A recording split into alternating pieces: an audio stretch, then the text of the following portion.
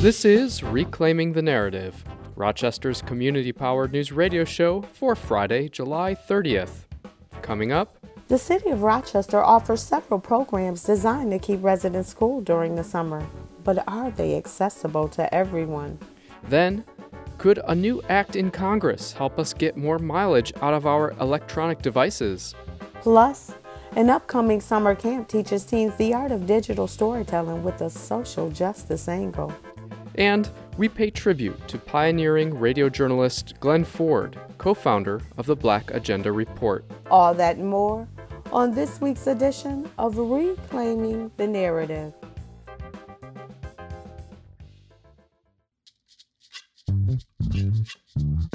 For Friday, July 30th, it's time for In Case You Missed It, this week's local news in brief.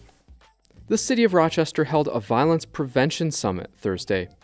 Among the local and national experts who participated was Devon Boggin, founder of the California-based violence interruption program Advance Peace. Boggin said, providing alternative opportunities to people involved in cycles of retaliatory violence was key. Thursday's summit comes amidst a 2-month law enforcement surge in Rochester. The so-called Viper Task Force says it has made 45 firearms-related arrests and 39 violent felony arrests in the last 2 weeks in Rochester and Buffalo. Rochester has seen 41 homicides in 2021 to date, compared with a yearly average of 33 for the last 10 years. Assemblymember Damon Meeks is calling for the creation of safe injection sites in Rochester. During a press conference Monday with Monroe County legislator Rachel Barnhart, Meeks said the facilities would help lower the number of fatal overdoses from opioids. New York State is set to receive $1 billion opioid settlement. The lawmakers say that money should be used for the clean injection sites. An Irondequoit police sergeant quietly resigned last week following an off-duty incident at a local bar. Former Sergeant Jason Hughes is alleged to have used a racial slur during a July 17th dust-up at Temple Bar on East Avenue. Less than a week later, he resigned.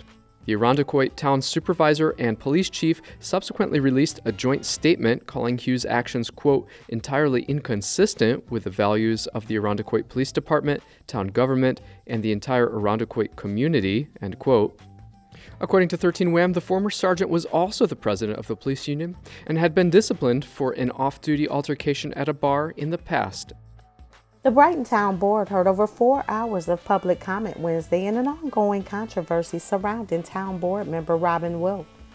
It's the second time the board has heard comment on the matter after some residents began petitioning to remove Wilt from the town's diversity committee over a Facebook post from May in which Wilt wrote, "Free Palestine." Wilt's critics claim that statement is anti-Semitic, but on Wednesday, Wilt once again condemned anti-Semitism while reaffirming her support for Palestinian human rights. And finally, immigrant advocates are raising concerns about the newly announced restrictions New York State has placed around its so-called Excluded Worker Fund. The Worker Justice Center of New York said Thursday the restrictions could prevent thousands of essential workers from accessing the $2 billion the state has set aside for pandemic relief. Specifically, advocates criticized the fact that applicants must show a 50% loss of income due to the pandemic, a higher threshold than for other government assistance programs, and they say applicants must present, quote, onerous documentation. The New York State Department of Labor, who is responsible for the rules, has not responded directly to the criticisms, but says it is committed to working with stakeholders. And those are some of this week's local headlines. This is Reclaiming the Narrative, Rochester Community Powered News Radio Show, produced for WXIR 100.9 FM and rebroadcast on WAYO 104.3. I'm Vanessa Ryland Buntley. And I'm Darian Lehman. Now on to our top stories. The City of Rochester has a number of programs designed to help residents cool off during the summer months. But are current city programs actually accessible to all those living in the city? Our reporter Laura Smith has more. Urban heat is generated by human activities and urban planning. Planning design choices, like whether a sidewalk has trees for shade, can have a significant impact on the heat of an area. 2 weeks ago, we reported on Climate Central's report that Rochester City is 6 degrees hotter than the surrounding area, and that Rochester is in the top 50 cities in the US for urban heat. Last week, we sat down with the city's Energy and Sustainability Manager, Shalini Beath, to discuss long-term plans to address that heat. This week, we look at it from the perspective of those living in the city and ask whether current programs actually help those most impacted by urban heat. Rochester has implemented a number of programs to mitigate urban heat issues. The city has a cool sweep program with longer hours at pools and spray parks when temperatures exceed 85 degrees, and some libraries and rec centres are open as emergency cooling centres on days where temperatures exceed 90 degrees. The city also has the Sustainable Homes Rochester program, which is an informational campaign designed to encourage residents to install clean heating and cooling technologies and improve home energy efficiency. The program seeks to connect people with grants available to make investments in upgrades to cool homes more affordable. However, these programs have practical limitations. For example, the Cool Sweep does not operate on Sundays regardless of the temperature. The Sustainable Homes program faces criticisms for being inaccessible to those renting in the city, as landlords are reluctant to make these kinds of investments. Shalini Beath acknowledges this concern from tenants and explained that the city has carried out a mailing campaign specifically targeting landlords. They are seeking to emphasize the significant benefits for landlords in making improvements. And then we also mentioned to landlords that, reducing the utility bills for tenants is a good thing, because not only does it benefit tenants because they'll have to pay less every month for their utilities, but certainly will help them, save more money as well. So, and perhaps it'll allow them to stay in the apartments longer. So it's definitely, sometimes I think there's this notion about, well, I'm not going to get anything out of it as a landlord, but that's not true. The citywide tenants union reports that issues of heat can be even more basic than a failure to insulate or invest. The union has seen many tenants that have issues with their windows not being able to open and close, issues which have not been addressed by landlords. This creates a ventilation issue, but also it prevents tenants from installing their own window AC units. City resident Kawana Smith currently rents her home and described the kind of issues she sees with heat in her building. Oh, it's hot because we don't have central air, and it's like you're on fire sometimes. And it's terrible. It's very humid in the building. It's muggy. It's almost the same way it is outside. So you're not coming in for relief. When asked how the landlords respond to requests to improve the cooling, she stated they have not been supportive of the change. But my building is managed by a corporation, so they always says it's up to corporate. It's corporate's final decision. They pass it on. With global warming trends projected to continue, the issue of urban heat is not going away anytime soon. The challenge for Rochester City will be finding ways to remove the practical barriers to reducing heat to ensure the health of all residents. For Reclaiming the Narrative, I'm Laura Smith.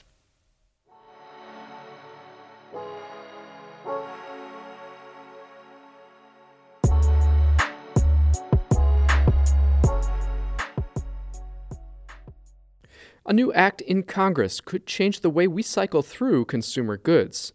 Our reporter Mary Lawrence has more in this week's Inequality Index.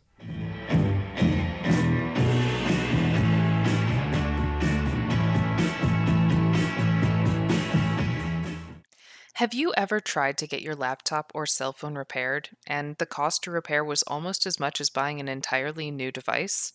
Or have you ever wanted to repair your device but didn't know how because there were no instructions or replacement parts were hard to find? Well, the Right to Repair movement is trying to solve these problems. Earlier this month, Monroe County's congressional representative Joe Morelli introduced the Fair Repair Act in Congress. His legislation is part of a broader Right to Repair movement that aims to make repairing devices easier and more affordable. If passed, the results could be dramatic. Currently, many high-tech consumer gadgets have to be repaired by the original equipment manufacturer, or OEM. If you have a problem with your iPhone, chances are you're going to an Apple store. But that's not the way it works with automobiles, for example. Your Honda can be repaired at almost any car mechanic, not just the Honda dealer. Right to Repair legislation seeks to break the OEM's veritable monopoly on production and repair of their equipment. This could drive the cost down for consumers and make it easier to get repairs by increasing the number of repair shops to choose from. Right to repair legislation could have just as large an environmental impact as it has decreasing prices and increasing convenience. Kevin O'Reilly, director of the U.S. Public Interest Research Group's Right to Repair campaign, told us, the life cycle, the production, the transportation, the mining, and the disposal of all of these electronics is doing some serious harm, and that's something that we want to change. O'Reilly says right to repair legislation could disrupt the harmful throwaway manufacturing industries and cultural tendencies that cause billions of tossed-out consumer electronics and emitted tons of CO2 each year. One local group is getting ready to bring the right to repair message to life.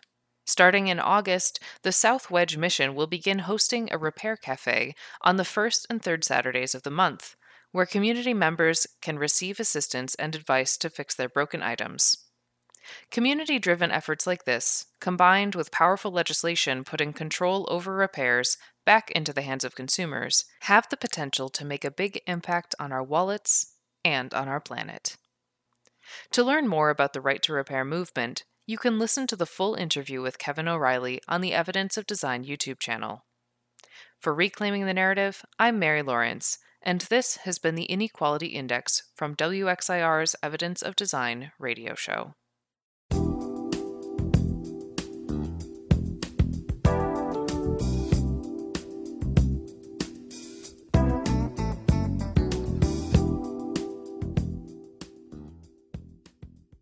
Next week, Writers and Books will be holding a workshop aimed at helping local teens cultivate their story writing skills. Arts reporter Abby Clark has more. Joining me on the phone today is Almeda Whitus. Almeda is a renowned storyteller, theater artist, author, and poet who has taught on 5 continents. Almeda will be teaching a workshop titled Citizens, a Conversation on Race, Identity, and Democracy, happening August 9th through the 13th.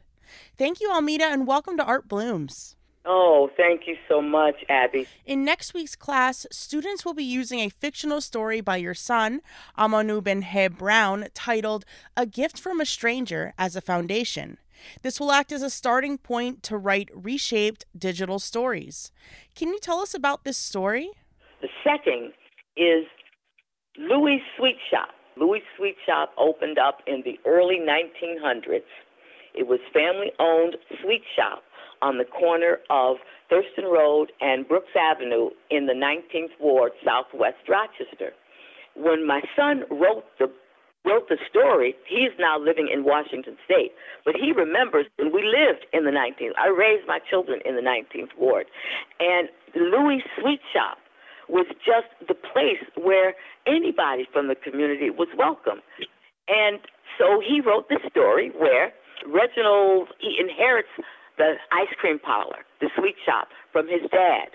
Mm-hmm. And he is a beloved community elder. He's 75 years old in the story. And the community loves him, and especially one teenage boy around 15 years old, Adrian Numenius Curlew III. I gave him that name, and he liked it.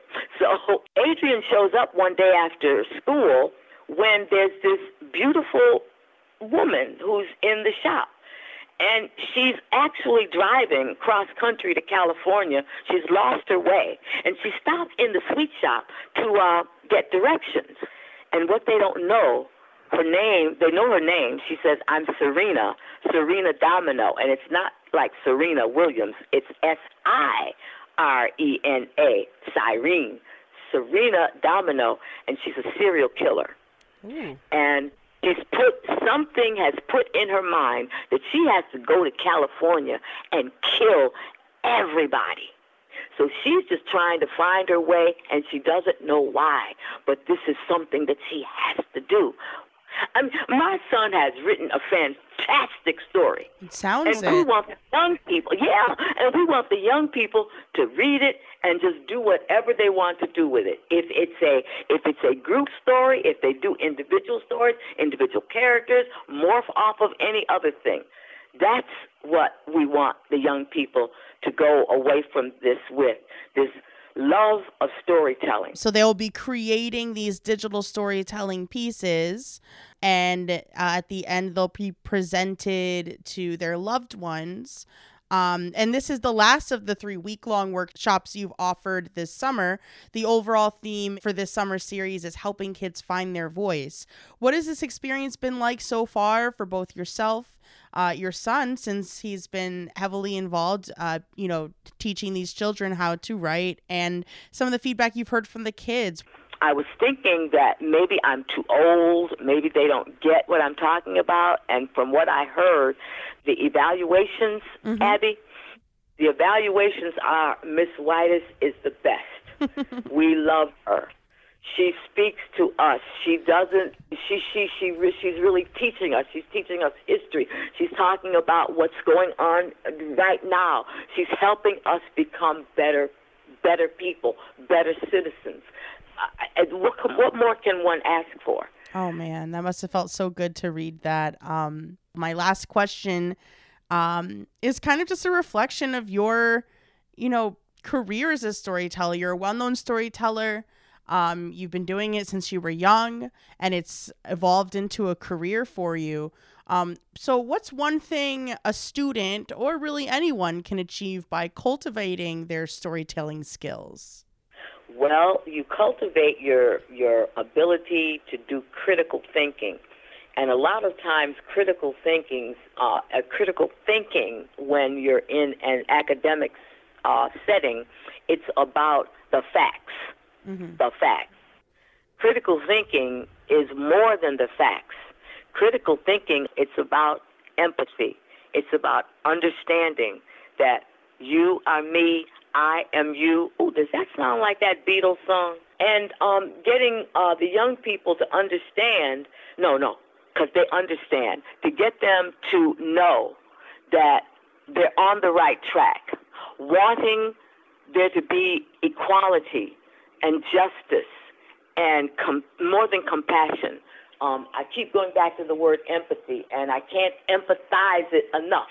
The best thing you can do in your life is to educate yourself. And it's more than facts.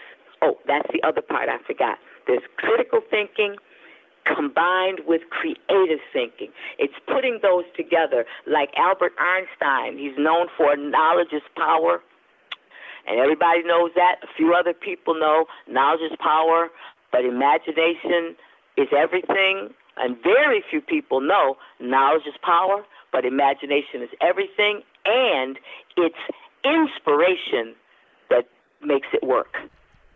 Thank you so much, Almeda, for coming on to Art Blooms, sharing some of your experiences, and talking about next week's workshop with our listeners. Oh, thank you so much for giving me the space. It means a lot. It really does mean a lot. Almeda Whitus, world-renowned storyteller, will be teaching a workshop titled Citizens, A Conversation on Race, Identity, and Democracy from August 9th through the 13th at Writers and Books on University Ave. The class will be open to ages 12 and up, and the deadline to register is the end of the day, Monday, August 2nd. Classes will be held on Zoom. Link will become available upon registration. For more information on the class, pricing, and scholarships available, you can visit www.wab.org/event/citizens-race-identity-democracy. I'm Abby Clark. Until next time, let art bloom. We end today's show with a tribute to the late radio journalist Glenn Ford. Ford died on Wednesday at the age of 71. Ford is co-founder of the Black Agenda Report, a weekly radio show that explores issues of national significance from a Black left perspective.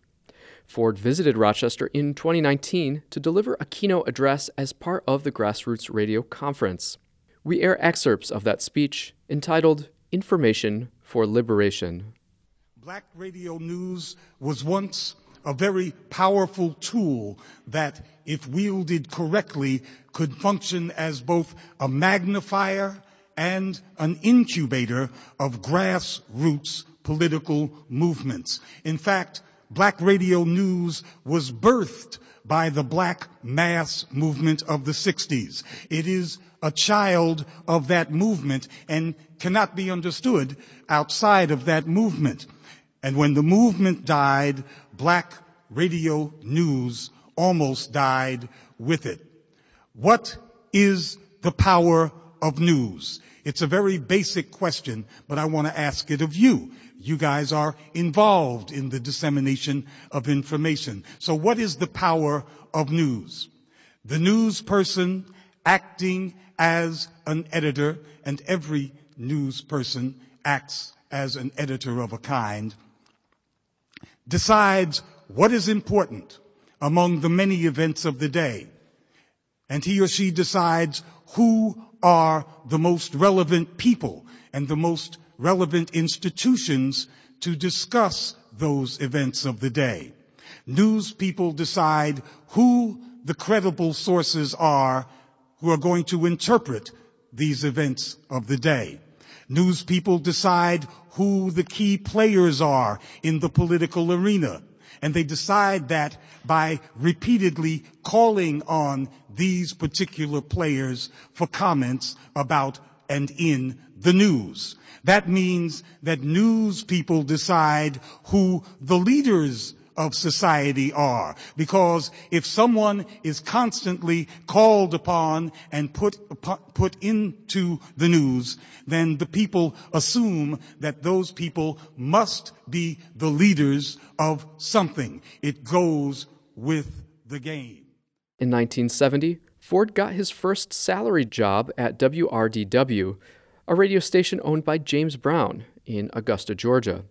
That's where, in his words, he decided to use radio to, quote, thoroughly shake up that town, end quote. When I got there, it was still the dark of night, and the news director settled me in.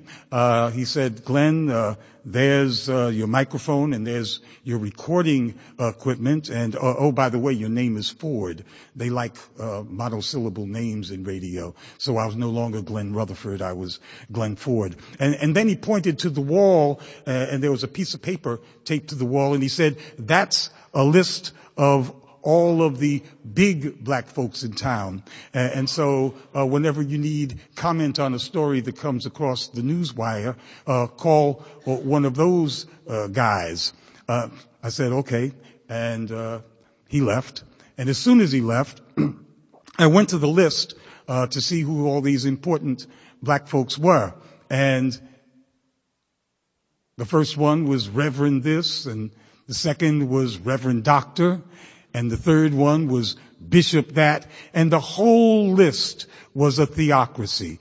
Every single one of them were clergymen. And I was enraged. I was not about to further empower these people who had been collaborating with the racist power structure all of this time. And so I ripped the list off the wall and crumbled it up and threw it into the wastebasket. And I spent the next week immersing myself in the real Augusta. I wanted to find the real leaders of Black Augusta, since Black Augusta had no other leadership visible except these black clergymen whose list I had discarded.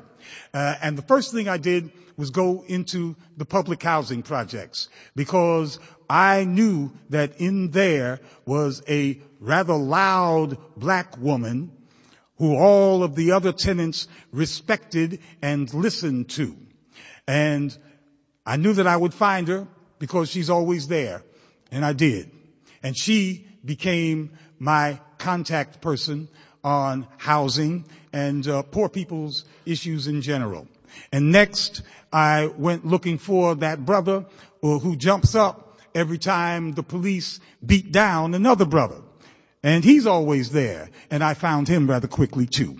And he became my contact person on issues of criminal justice. And the next item on the list was to find that black businessman who's so frustrated and tells everybody about how the city and the county never give black people contracts. And he, of course, was there too, and I found him quickly, and he became my economic development person. And then I went looking for the even more easy to find, frustrated black educator who's sick and tired of butting her head against the Jim Crow educational system, and I found that person too, and that became my person on education, and so on and so forth for that brief period of time until I finally had about 7 or 8 people who I would treat as leaders. And I called them my committee of 10, even though there were only about 7 or 8.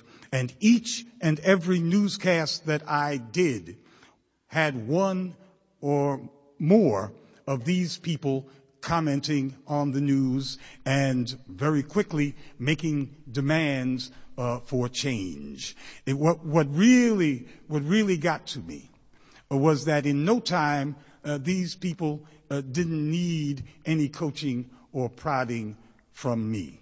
They grew quickly, almost instantaneously, into the job of public leaders rather than street leaders. And that's because they really were leaders all along.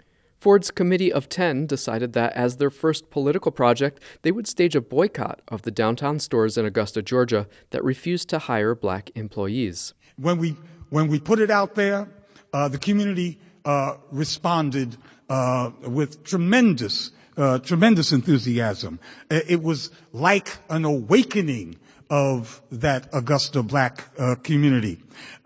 In fact, the enthusiasm was so general and so intense that some of those preachers who were on the list that I had thrown away and discarded joined the movement to boycott the downtown businesses, and I had to put them back on the radio. And I was glad to do it. And one of them had one of the biggest churches in town. His church was set for the event on the eve of the beginning of the boycott. That church was full to the rafters, and there were several hundred people who were waiting around outside. And the high point, as far as most of the crowd was concerned, was when James Brown sent word that he was flying in on his black jet. James Brown had a Learjet, a rented Learjet, that he painted black. And whenever he would come into town, red lights would go off in the station and a sound effect would go roll, roll, roll. And a disc jockey was required to go on the air and say, "The black jet is about to arrive, James Brown." You know. So he had one of his minions announce that he was coming in, and he was going to, contribute $600 to a bail fund in case anybody went to jail. And the crowd they went wild because James Brown was their most famous son, and they all listened to his radio station. And here he was on the people's side, and they were just overjoyed. Everybody was happy in that church that night except me, because I knew something was up. And something was up because I knew that most of James Brown's biggest advertisers were those downtown merchants. And the question had always been, how is Mr. Brown going to react to this? That was the late Glenn Ford, co-founder of the Black Agenda Report, delivering the keynote address at the 2019 Grassroots Radio Conference in Rochester. Ford passed away on Wednesday at the age of 71. And that does it for our show. Our reporters this week were Laura Smith and Mary Lawrence. Abby Clark is our arts and culture reporter. I'm Vanessa Ryland Bunkley. And I'm Darian Lehman. If you'd like to get involved and join our volunteer news team, you can send us a message at wxirnews@gmail.com. We want to thank you for supporting community-powered local news produced for WXIR 100.9 FM and rebroadcast by our friends at WAYO 104.3. That's it for this week. Until next time, take care of yourselves And each other. Have a great weekend.